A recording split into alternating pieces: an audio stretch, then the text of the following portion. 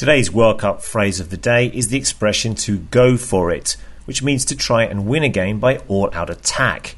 It here refers to the game, to try to win the game.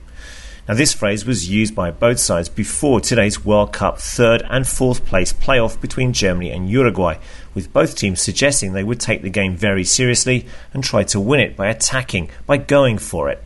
And the game was an exciting open affair, with the Germans winning 3-2, but the game was a great spectacle as both teams had gone for it. To go for it.